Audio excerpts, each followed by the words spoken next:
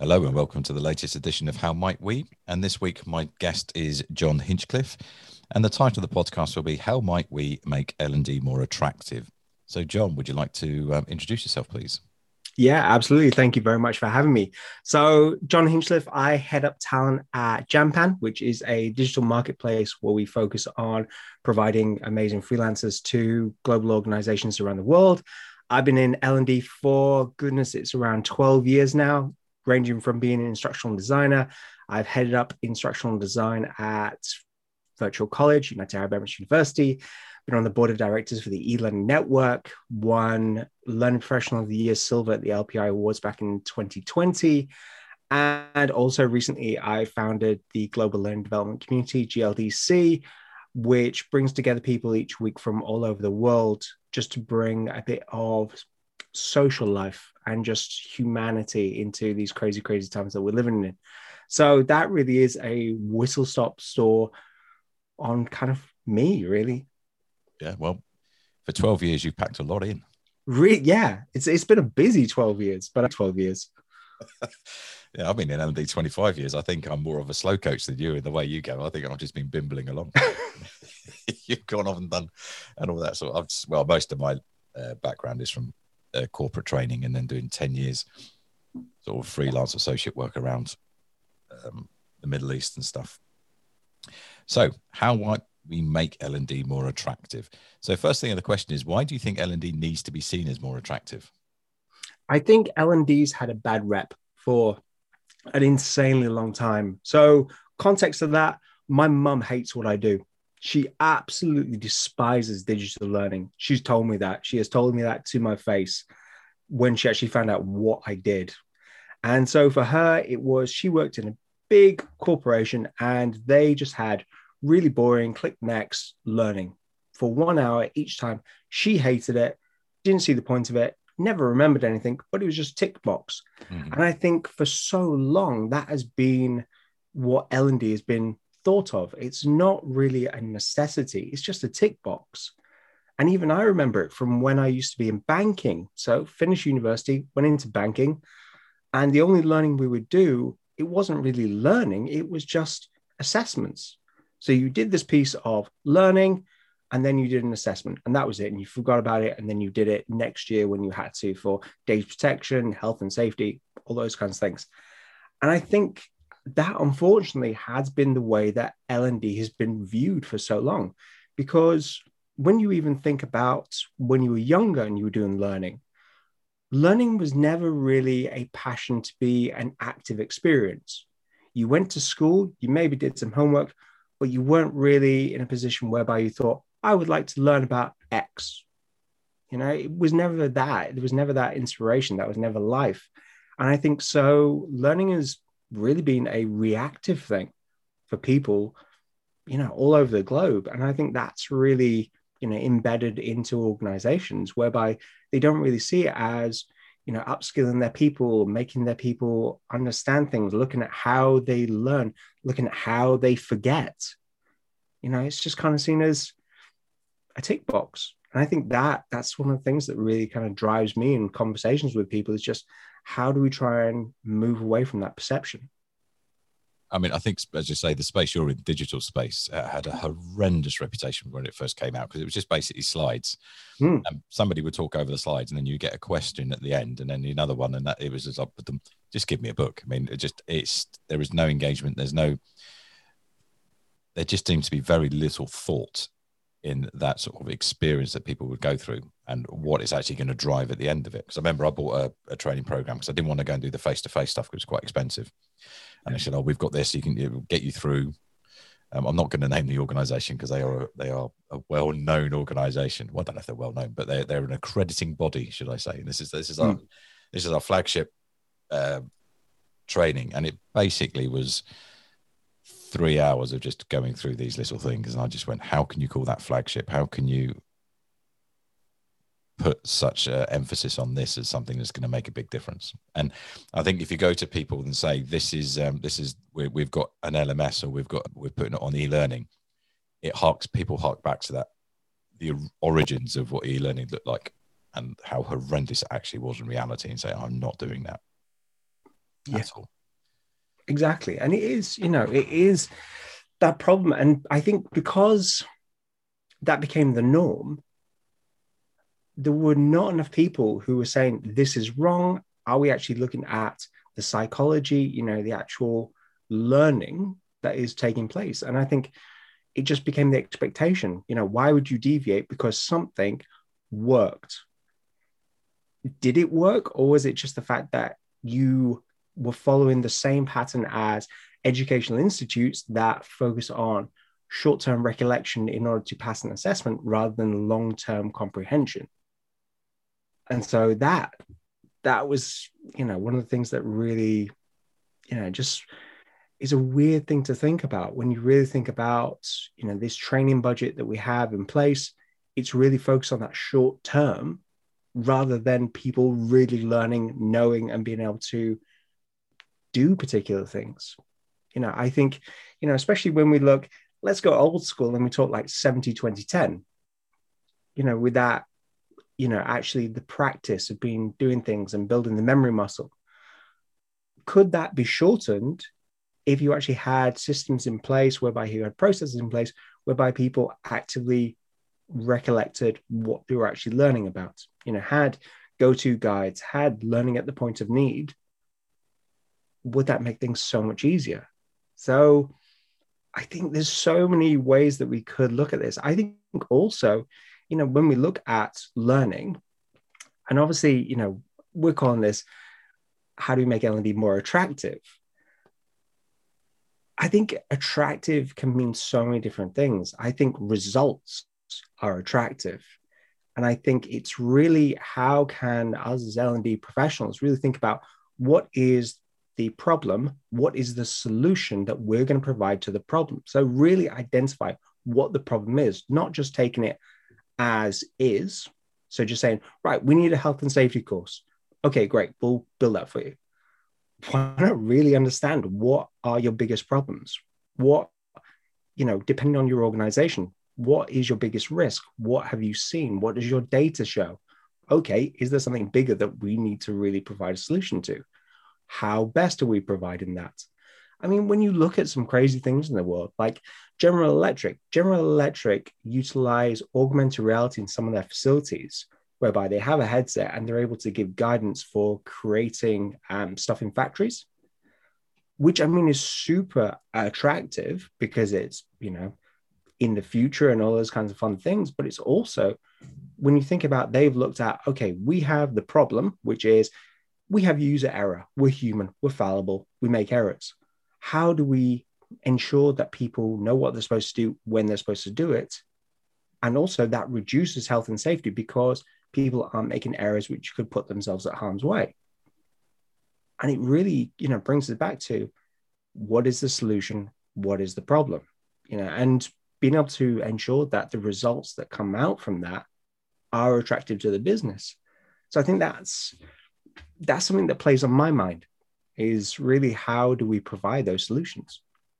Well, interesting. I mean, obviously this is a topic of the sort of how might we, and the mission I'm on is to change perception of learning. So a lot of people I've spoken to over the last 6, 8, 10 weeks for the podcast have been around that topic. And the common thread that is, excuse me, that seems to come through that is what you're talking about, is about us moving away from thinking about learning and thinking about business impact and saying, what are we actually trying to achieve? And I think sometimes we get stuck thinking about learning. Yeah. And not saying, okay, because they don't pay for your training. They pay for the impact. They pay for the performance change. Yeah. If you're an external provider or if you're in an organization doing it internally, it's about how are we going to do it? And I think that just changing our mindsets in L&D can make us much more attractive because we have better conversations. Yeah. Oh, absolutely. And I think another way that, we can look at this as well is, and something that, I'm starting to see from, really large organizations. I'm very privileged that I get to see stuff that's going in large organizations, is marketplaces, internal marketplaces. So starting to see in some these slight shifts away from relevant roles, the classification of roles, to skills. Mm-hmm. So being able to allow people to have that mobility, and then seeing where you have skill gaps, rather than saying that this person does this role, this person does this role, breaking things down into gigs, into projects, and being able to provide solutions from an array of individuals, because then you can look at where are your shortages, where do you need to upskill, how are you going to do that, how many, be able to project how many projects you're going to be taking care of. And I think that for me is going to become a really exciting thing, especially when we look at how things have shifted over the past year as to how we as individuals have, started to upskill ourselves. We've had more time on our hands. We started to really think about what are we interested in? What areas could we really utilize? And it could be that you have a project manager who is an incredible animator. If somebody's incredible at something, because of the person that they are, why are you restricting them within an organization just because of a label? So it's how can we utilize skills and really integrate those within the business to complete projects? Because, then we're talking about the deliverables of an organization. If you have a workforce that is working more efficient, relying on their actual skills, and where you have upgrades, does that then mean that you're a really agile organization that actually gets more done, which in turn creates more revenue, which it should do, which in turn is more attractive for the stakeholders, the organization, the CEO. So goodness, there's so many ways that L&D and organizations can evolve and shift to really just maximize themselves. And it's interesting saying that because obviously your role in Jampan gives you insights into many organizations about how they're doing. So you can actually see some of these shifts that are happening and going towards much more of a project-based, or as you mentioned, a gig-based structure within organizations. So I think Spotify have squads and stuff like that. So there's something that needs to be done. Let's get the people who've got the skills together. Let's solve that and let's move on. And I do think that's going to become a bigger trend in organizations without a shadow of doubt. Which means that how do we capture the learning in the organization, but also how do we get to know what people can do? Yeah, exactly. And that's a massive thing is, for a long time, L&D has taken everybody at the same level. There hasn't been, for the vast majority, adaptive learning. There hasn't been that research. It's, we need a course in X because so-and-so person says we need one. Okay, well, something that we really have to take into account is people's different, understandings, their previous experience. That's a massive guidance on things. You can't take everybody the same. Goodness, I look at L&D, that's a massive passion of mine, but also I look at so many different things in the world, such as at the moment, we're talking about NFTs, also thinking about like marketing, also thinking about esports, also thinking about, good practice in terms of mental health. If you started to really understand your individuals within your workspace, you'd really start to understand how can you tailor your learning, and where people have interests, how are those aligned to you as an organization? What can you really increase? What can you rise up? And I think, understanding skills and people, I honestly think that's the future. There's obviously platforms that can help us do that and allow us to, and also we can create stuff internally. Well, I think one of the biggest untapped assets within an organization is the brains of the people who actually work there. And what do we do to actually tap into that? And then how do we create an environment? And I think this is one of the roles where I can see L&D go in a perception I have, is moving its perception of itself as the owner of learning to the curator of creating learning opportunities that are aligned with the organization's need. Perfect. So we're now sitting there, what do we need as an organization, and how can we get that learning? So we don't have to own it, we don't have to do it, but we should be seen as the experts in that field, so we can create the solutions. And I think it's about co-creation. I think what you were saying, so we can move away from seeing ourselves as L&D. So how do we partner with these projects? How do we get on board with these various projects and say, what do you need? How can we support you? What's the objectives? Where do you think you're going to struggle? Okay, how can we support you achieve that? I think if we get into those conversations, we move from, hello, we've got a problem, can you fix it, to we want to deliver something, can you come and help us? Yeah, absolutely. And another thing that I see from organizations is the inclusion of community managers. So people actually looking at what is taking place. What are people saying What are people desiring? So looking at the data of your platforms. So let's say, for example, Degreed, you're looking at what are the most utilized courses? What are people putting on messaging boards? What are people saying in the Teams channels? And being able to provide solutions there. And then is it user generated content that they do? Is it content curation? So they pull from LinkedIn Learning, Future of Learning, however you want to do it. It's, really looking at what is going on, human data, really taking that as a concept and really looking at how do we facilitate. I think, I really think you're spot on. And I think it's interesting. I think MindTools released some research last week, and it says, and I can't remember the figures because I haven't got it in front of me, but it's quite horrific in some ways. But it goes back to what we're talking about. I think is that organizations, senior leaders in organizations, saying they would like L&D to be focused on the long-term aspirations of the business, where they still see them, where they think they're focusing on the short-term transactional fixes. And then you've got, I think in that research, 50% of L&D managers create solutions without checking the business need. So I think we jump to solution focus because we're great at developing content. That's our skill sets. But you say, I think it's about bringing stuff in from other fields. I definitely think we need to be better at data analysis.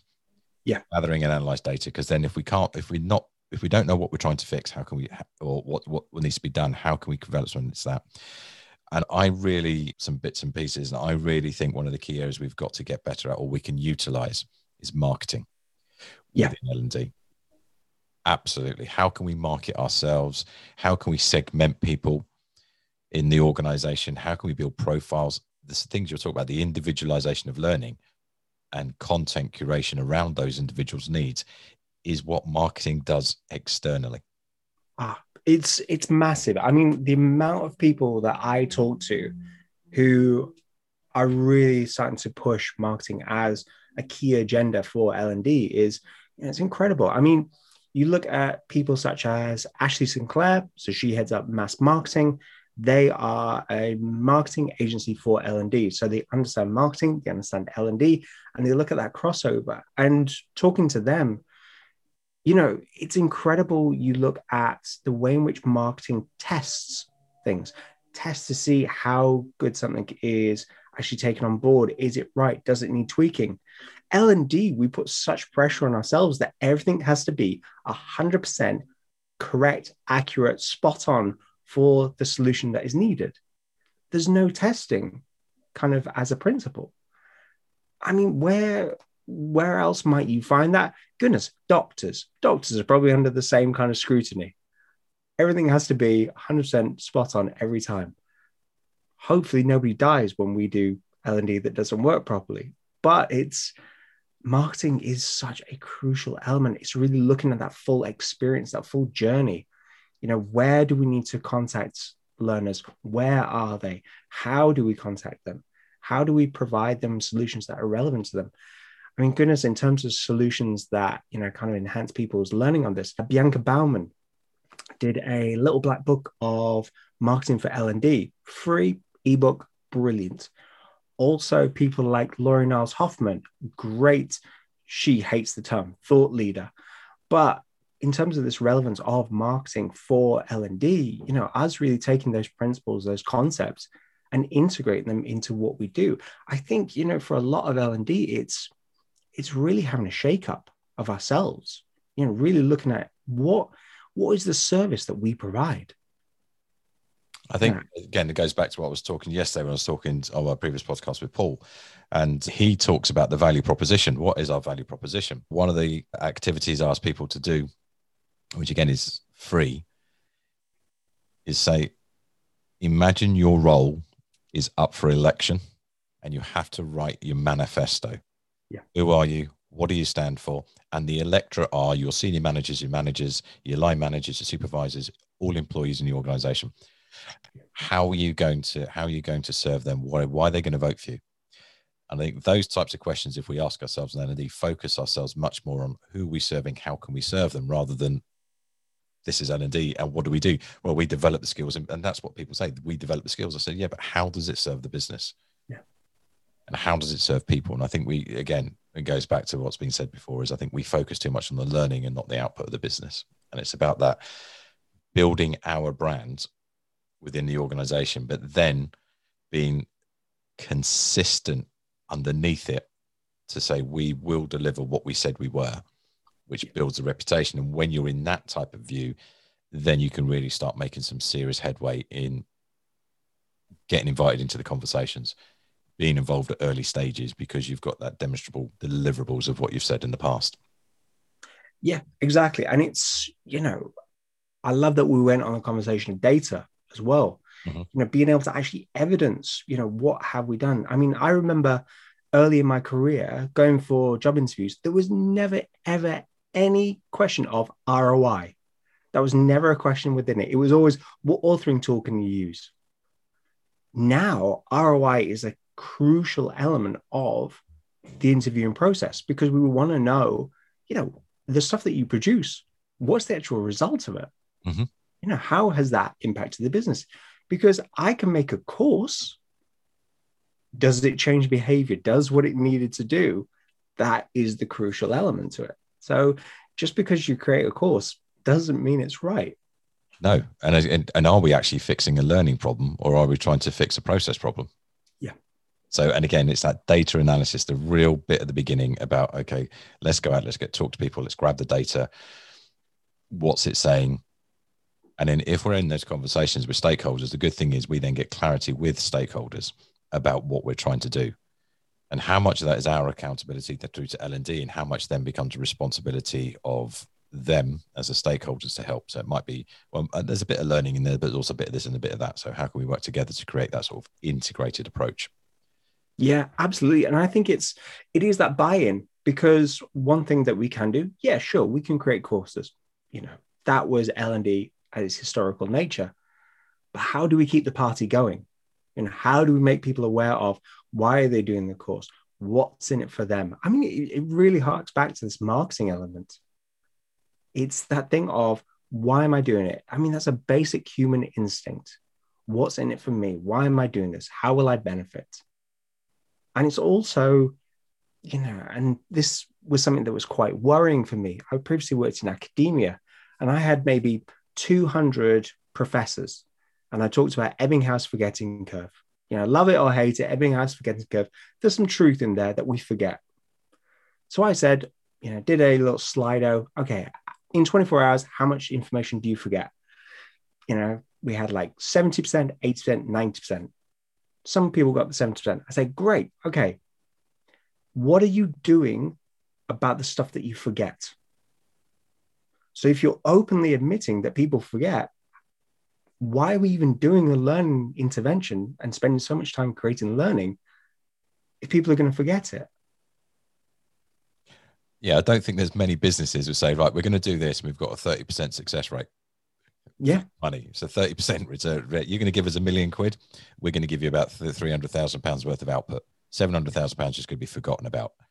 There's not many departments or industries that can actually survive on that. But I think we have over L&D in the past, and I think as it goes back to what you were saying at the beginning, we have, if we put hands on heart, delivered some absolute tripe in organizations. I'll put both hands up.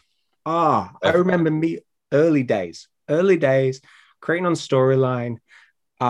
Goodness, I was doing stuff with like red backgrounds with black text on, horrible graphics. I thought zooming in on images was big and clever. I mean, goodness, and I think that's the thing. There really needs to be a call to action, now, because we're now more connected to each other, of what are the best principles of L&D that you're seeing? Who's really doing well? Because we really need to be inspired. I think that's another thing. I mean, for me, obviously I'm head of talent for Jampan, but I'm still a full-on idea at heart. Mm-hmm. And so when I see things from people like Kath Ellis, American learning specialist, she's not American, Australian learning specialist. She did a podcast-driven anti-money laundering course. Honestly, I saw it at DevLearn at DemoFest, and I was in tears, because it was the level that I wanted everything at. It was incredible. It was so well thought out, so well planned, so engaging. And the ROI from that justified that. And she's won awards, as she should have. So it's really, how can we be inspired by each other and do the right thing? Because doing the right thing is always the right thing. Absolutely. And I love the way you said, let's look at best principles, because I cannot stand the word best practice, because best practice is duplication. And then we get standardization, which I don't think is a good thing. Principles gives you the flexibility to deliver something within the principles of learning. So yeah, engages people, has a clear outline, as you say, makes sense, well thought out, it's got deliverables. And I think the important thing for us also, and for me, is measuring the impact. Again, it goes back to data analysis. And if we've got that bit right at the beginning, the measuring the impact is so much easier, because well, that's what we've identified. So, and we've identified, for this to be different, this needs to be in place. And then we can identify, has it been in place or not, because of what the intervention we've done. And I think hopefully we can move away from, right, we're going to send people on a training course. And I think hopefully COVID has been a catalyst for the sort of the organizations accepting that training or learning can be done differently as well, which I think has been a big thing, because they're still stuck on give somebody a training course and everything's going to be fixed. I think Paul the other day just said, and that moves out. There's no real accountability, because manager said there's a problem, pings him over to training. Training said, I've done what I need to, pings him back to the manager again. And it's like, well, how do these two things work together? So we really understand why they're coming to us, and then we can say, this is what we've done, and this is what needs to go on happening for that new behavior to be habitual. Absolutely. I mean, how many times have we been on a 1 day, 2 day away day course? We've done what we needed to do. We've had like a really carb heavy lunch, so we've been really tired. It's getting to 5 o'clock whilst you're doing the training. Your eyes are dropping, your head's nodding, and then that's it. That was it. You're fixed. You're fixed. You're done. Congratulations. And it's this thing of, you then go into back in your organization, and that's the last you ever talked about it. There's no, accountability from the powers that be that put you on the course to then keep that learning going, to really embed what it is that you're doing. And it's, when we think about it, how on earth has this happened for so long? But it's just, it's this thing of something that's happened for so long, it becomes the norm, it becomes the standard, and people don't question the standard. I mean, goodness, when you think about, this is such a weird rant, but I'll give it, pensions. When you think about pensions, in your pension fund, it's usually done through a mutual fund. Mutual funds, 96% of mutual funds fail. That's why you lose money on your pension. But it's because there's continual transaction fees, and because it's been the norm, nobody questions it.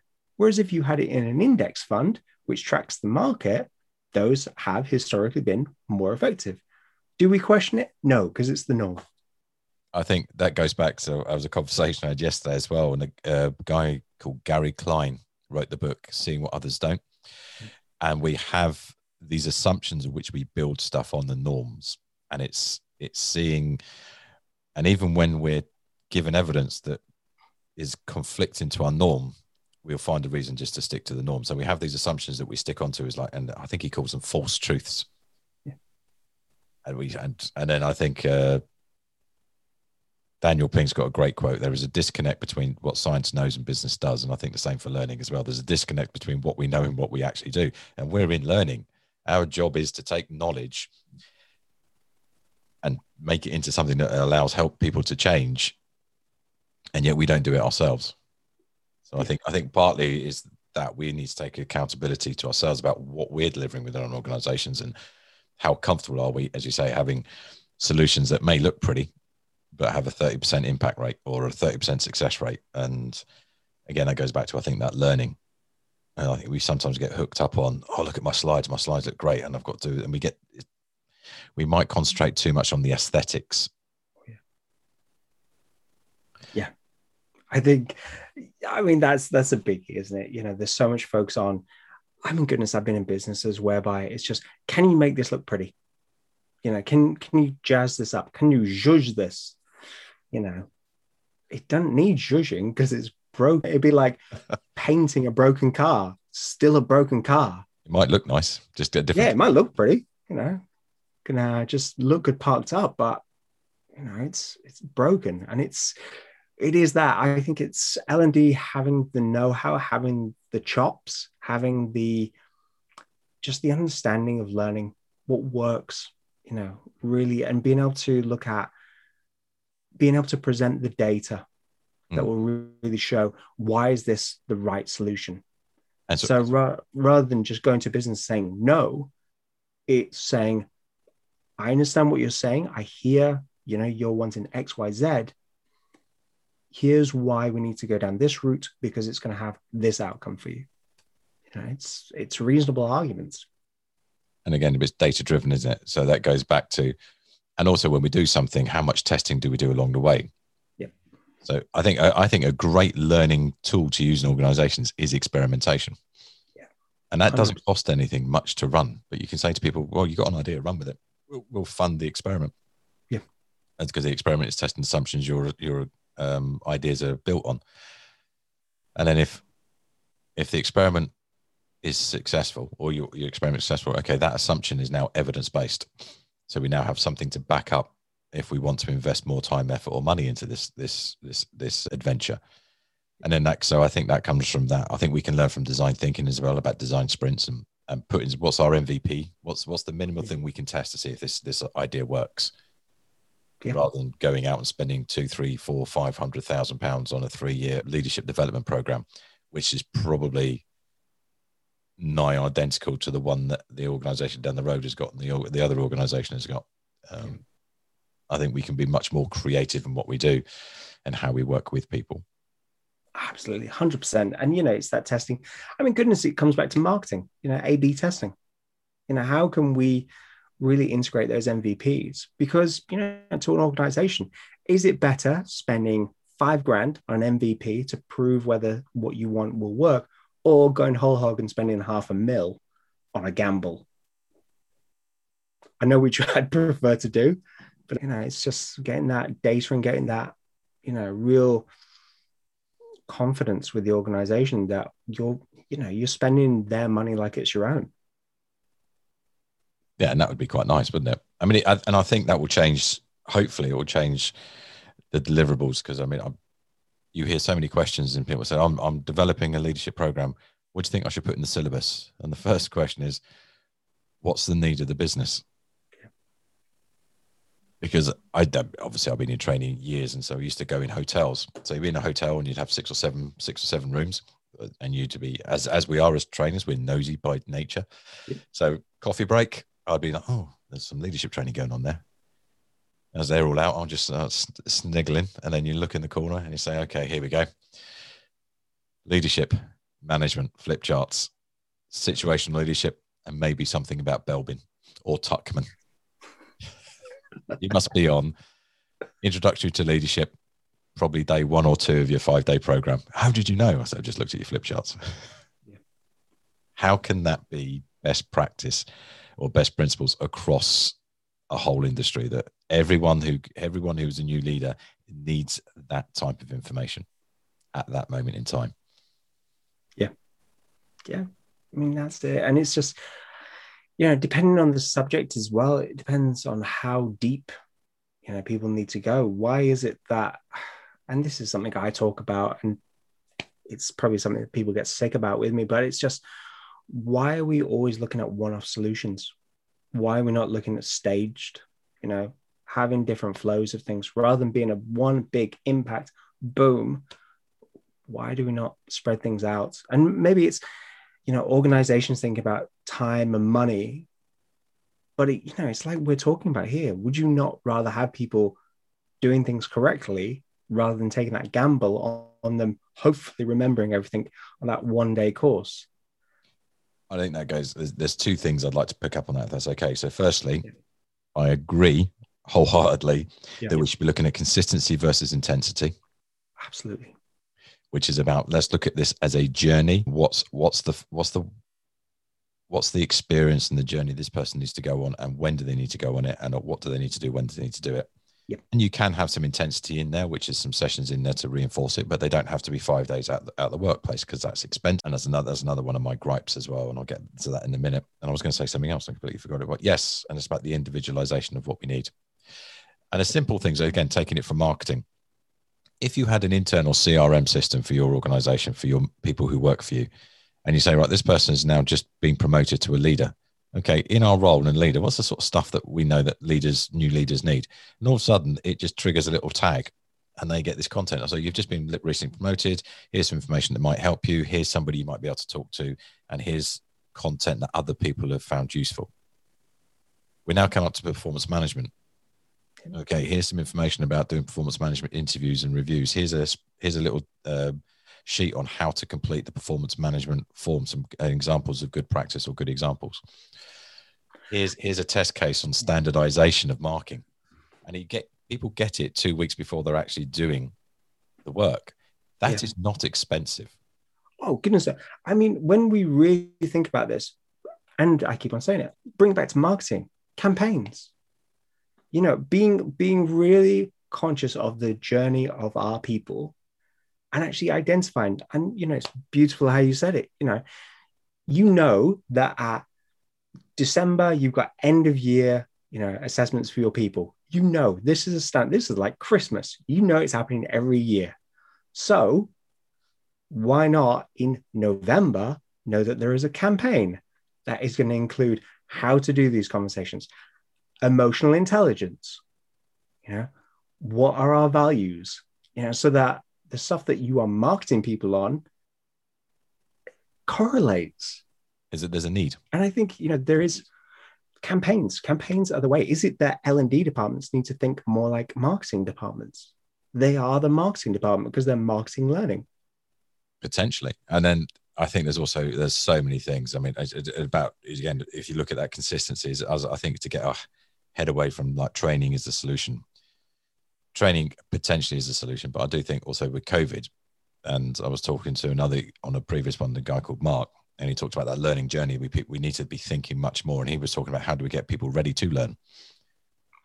And he says, so you might have, I don't know, you might be doing negotiation skills. So you might be doing 1-2 days in the classroom with somebody, or 1 or 2 days virtually with people about negotiation.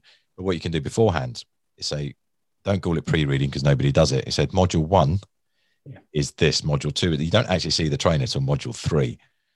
But by the time they've got there, they may have had a case study, they may have done that, they've worked together on something. So when they land at the time that is probably the most expensive, which is the time in front of a facilitator, trainer, whatever you want to call them.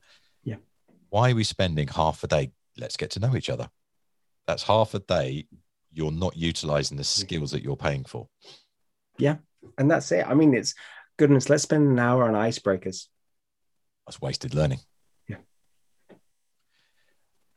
Why do we, if we did it properly, those icebreakers, why do we do icebreakers? People to get to know somebody. Okay, what can we do for people to get to know something before they land? So when they land, hello, John. We've already connected on here, and I saw what you posted. I thought it was a great idea. Yeah, and dusted. We've got over that really quickly. Yeah, and it's also looking at the technology. I mean, thankfully, one thing to come out from COVID is we become so much more digitally acceptable of doing conversations over Zoom. Seeing videos of people. Could it be that you have an Instagram page, private Instagram page for your course? Please join and upload a video of you introducing yourself. Boom. Done. I mean, there's apps such as, I think it's Flipgrid does that, where you're paying for it. Instagram's free. And also people use Instagram. It's not just young kids who utilize it. Goodness, it's one of the most utilized apps. You could go on Facebook, upload a video on Facebook. There's so much possibility. So much possibility. And if we call things like pre-read, and the other reason is we give people pre-reading, but we have to assume they're not going to do it because enough of the people won't do it. So what's the point in doing it? Yeah. That didn't make any sense. That I don't think. Sounds like the Robert Veltman. We know what we knew, we didn't know, and then we know, one of those types of things. But we give people stuff to do. Again, in the understanding it's probably not going to happen. So we have to build it on the assumption they're not going to do it. Yeah. So you think, well, why bother doing it? Or find a different way. And I always think about, well, what is it that doing that is designed to achieve. And then let's go to what's that designed to achieve then? Is there another way of getting that outcome? I think that's a great question we should ask people, is about what is that designed to achieve? Rather than we get to go through, we've got to do icebreakers. So why are you doing icebreakers? Everyone gets to know each other. Why is it important people to get to know each other? Because this is, okay, how can we get that before they get here? Yeah. I don't know. At least it opens up that question. I think those types of questions help us open up the way we think about what we're doing. So we go away from the standardization approach of learning needs to be this, it needs to be structured this way, and this is how it looks. Yeah, exactly. And you can also link that through to onboarding. So onboarding people, when we onboarded and it's our first day, we are stressed because it's just something that is ingrained into our head. It's new people. We are stressed in that environment. And when you're stressed, you forget things more. That is what we do because your blood is going elsewhere because you're in a fight or flight situation. So on your first day, when you're going through the corporate structure and you're getting reams of information about who the CEO is, who the C-suite are, the history of the company, why on earth are you going through that on your first day? Why are you being bombarded with that? Why isn't it that before you were onboarded, you get a really short intro video? Also get to know your team. Here's some short videos of people telling you who they are and what they do, rather than just being a picture that is 10 years old on a PowerPoint slide showing the organizational structure, and you have to go find Emma because she's your line manager. And she's had a haircut since 1990. Unlike us. Unlike us. We have had the same haircut since 1990. But again, I think it's just about looking at what we're trying to do and recognizing where that person is likely to be, and then creating something around that understanding, say the psychology of learning. Yeah, if we have people stressed, there is no point in giving them information because it's not going to be processed. They're going to be far too emotional. Another idea, I think, for things like L&D as well, which is not expensive, but again, depends on your structure. You could have an induction treasure hunt. Yeah. Now, if you're on a site, and I don't think it's that expensive either, you could integrate augmented reality into that. So you could have a Pokemon Go induction treasure hunt, and you get little teams together and said, right, this is who you got to do. And within those little puzzles, they capture things, gives them a puzzle to do, and then in that, they then have to go and find something out about the business or go and meet people. And you can even time when they do it so that it's at a time when the business is generally quiet. Yeah. And you sit there going, how much fun would that be for people? It's amazing. They learn. Yeah. And it's, when we think about experience, that would bring you so much joy, so much interest, because, especially when we think about when we were kids, would you rather be in a classroom looking at a chalkboard, show my age there, just looking at something, or being hands-on, getting to do things, getting out and about, getting moving, and it's such a memorable thing, rather than I sat through 2 days of onboarding in a classroom, can't remember that much, but I've got the PowerPoint slides should I ever need to refer to them. But I mean, yeah, I think, who was it? It was Dr. Helen Papagiannis. I saw her talk about augmented reality, and she showed an example of that, whereby people had augmented reality on their phone, showing them where they should go and where they should find people and where things were situated. Amazing. Absolutely amazing. It's fun. And if you haven't got augmented reality, then just go old school and have little, and you could even have it like, what's one of the biggest trends people used to do before COVID was breakout rooms. Yeah. Create an induction style breakout room. Get people in, they've got to solve problems, and solving problems, they've got to find out about the business, and there's prizes and there's this and there's that in it. So you're gamifying the experience in a way. And then I just think, what else are you getting out of this? Is so much more than just them finding out about the organization. You're developing problem solving skills, you're developing relationships, they're getting to know people, they're getting to be comfortable, and the list goes on and on and on and on about the benefits that far outweigh learning outcomes. Exactly. It's that social and it's that human element. Because even for, everything that we talk about L&D, and being more attractive, I think if you're making experiences whereby people actively engage and it's memorable for the right reason, that's a massive win for L&D. Absolutely. I'm just an example. My other half, she's going through this training which is, it got cut from 3 hours or 4 hours to 3 hours, I think, but it's every fortnight.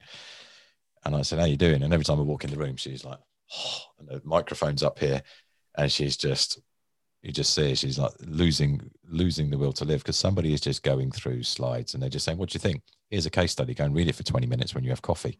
Cool. Come back. Here's the answers. Okay, great. Why did I need to read this case study then? And just type in chat what you think. So it goes, so little interaction. And 3 hours later, how'd that go? Depressing. And I said, and that's what gives us a bad name as well, as about that, as you say, that seriously poorly designed experience. And I think if we, another concept I think we could be better at is CX. Yeah, absolutely. What's the customer experience? And the customers are the people who are attending our programs and the organization. What's their experience going to be like? Yeah, I mean, that's the massive one. You know, it's also being willing to, you know, get that data, ask people, you know, what did you enjoy? What did you not? How can we help you better? Because at the end of the day, if people are not engaging with your learning, they're not doing it, and the results are showing, that puts L&D in a bad position. And honestly, that's another reason why when we see budget cuts and stuff like that, L&D is one of the first places to go, because, you know, people aren't really singing the praises. They can't show what's been so great about L&D for them. Mm-hmm. But it's how do we actively show that, you know, we are willing to change to make their lives better? I think there's 5 questions I think we can ask in any design that would help us. 5 simple questions. They come from the concept of 6Ds of transformational learning. And the first question is, what's the business need we're trying to fix? Or not fix, I don't like the word fix. We're going to try to meet, achieve. Yeah. Fix is, again, we're trying to, I think we could even work, as you say, work on the benefits rather than just the negatives. And coming from an appreciative inquiry background, I should be. And then the second question, what needs to be different for us to achieve that? So, and that could be behaviors, skills. What is it that people need to be doing differently for that business need to be met? We've now got a real help in identifying what we're trying to do, what needs to be in place, but also we're now looking at metrics. Third question, how can we measure that? Who can measure it? And what's the best way to measure it? And when's the quickest way we can measure the impact? 3, 4 questions. And then the fourth question is, what will it look like when this is successful, if this is successful? And I think the last question is the bit that we really forget. What else needs to be in place to support this? Yeah. I think those 5 questions are fantastic. And again, they just change conversations if we ask those conversations and then have the skills, maybe not even within us. We may not be good analysts, that's fine. But where's the data and the analytical capabilities in your organization? How can you tap into them to help you tell the story of the data? And then we can develop those skills ourselves. But if we haven't got them, we haven't got them. But how can we get them? Yeah.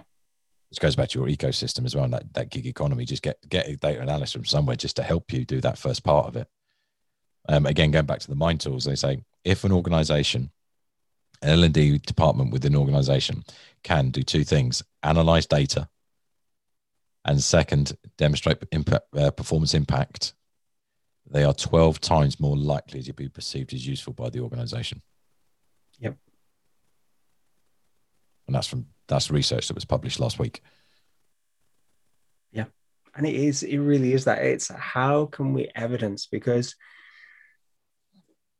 you know, when we think about even just managing teams, you know what the loudest person in your team is doing. You know exactly, you know, kind of like what value they bring to your team. But the person who is, you know, the quiet slaving away, you've got no concept of what they do. You don't know whether they're doing great stuff unless you really look into the data. And so it's really L&D being able to show, demonstrate what it is doing, how it is doing it, and what are the benefits to really, I think in these times, survive. Yeah, I think so. That's good. Okay, so I think we've come really full circle, isn't it? And it's so the key things I think we've identified is 1, be aware or utilize data to be able to demonstrate what we're doing. Yep. Are we actually fixing the right thing and trying to do the right thing? And it's linked to what we're trying to achieve. And we can have those conversations rather than just be a service taker or order taker. So we don't want to just be like the Just Eat. Somebody just rings up Just Eat and said, I want this off the menu. Yep. No, hopefully those days are going as well. The amount of organizations who've got a training brochure. And somebody just says, yeah, can I have, it's like going to a little restaurant. I'll have a starter, a main course and a dessert. Because it's what I feel like today. And L&D go, yeah, of course you can. So yeah, understand what we're trying to achieve and how that links to the organization, using data to support us, but also then think about experimentation. So how can we do testing for marketing, utilize information we know about people to help individualize, and then be really thoughtful of the journey that people go on and at those touch points and how we can make it memorable in a good way, but also then ensure that they're developing the skills and then it's transferred into the workplace. Yeah. Go blueprint for L&D. Boom. There you go. In an hour. Or go and read 20 books, but it tells you roughly the same sort of thing, just in a little bit more detail. Yeah. All right, John, it was an absolute pleasure. And thank you very much for your time. Thank you ever so much for having me. You're more than welcome. Thank you.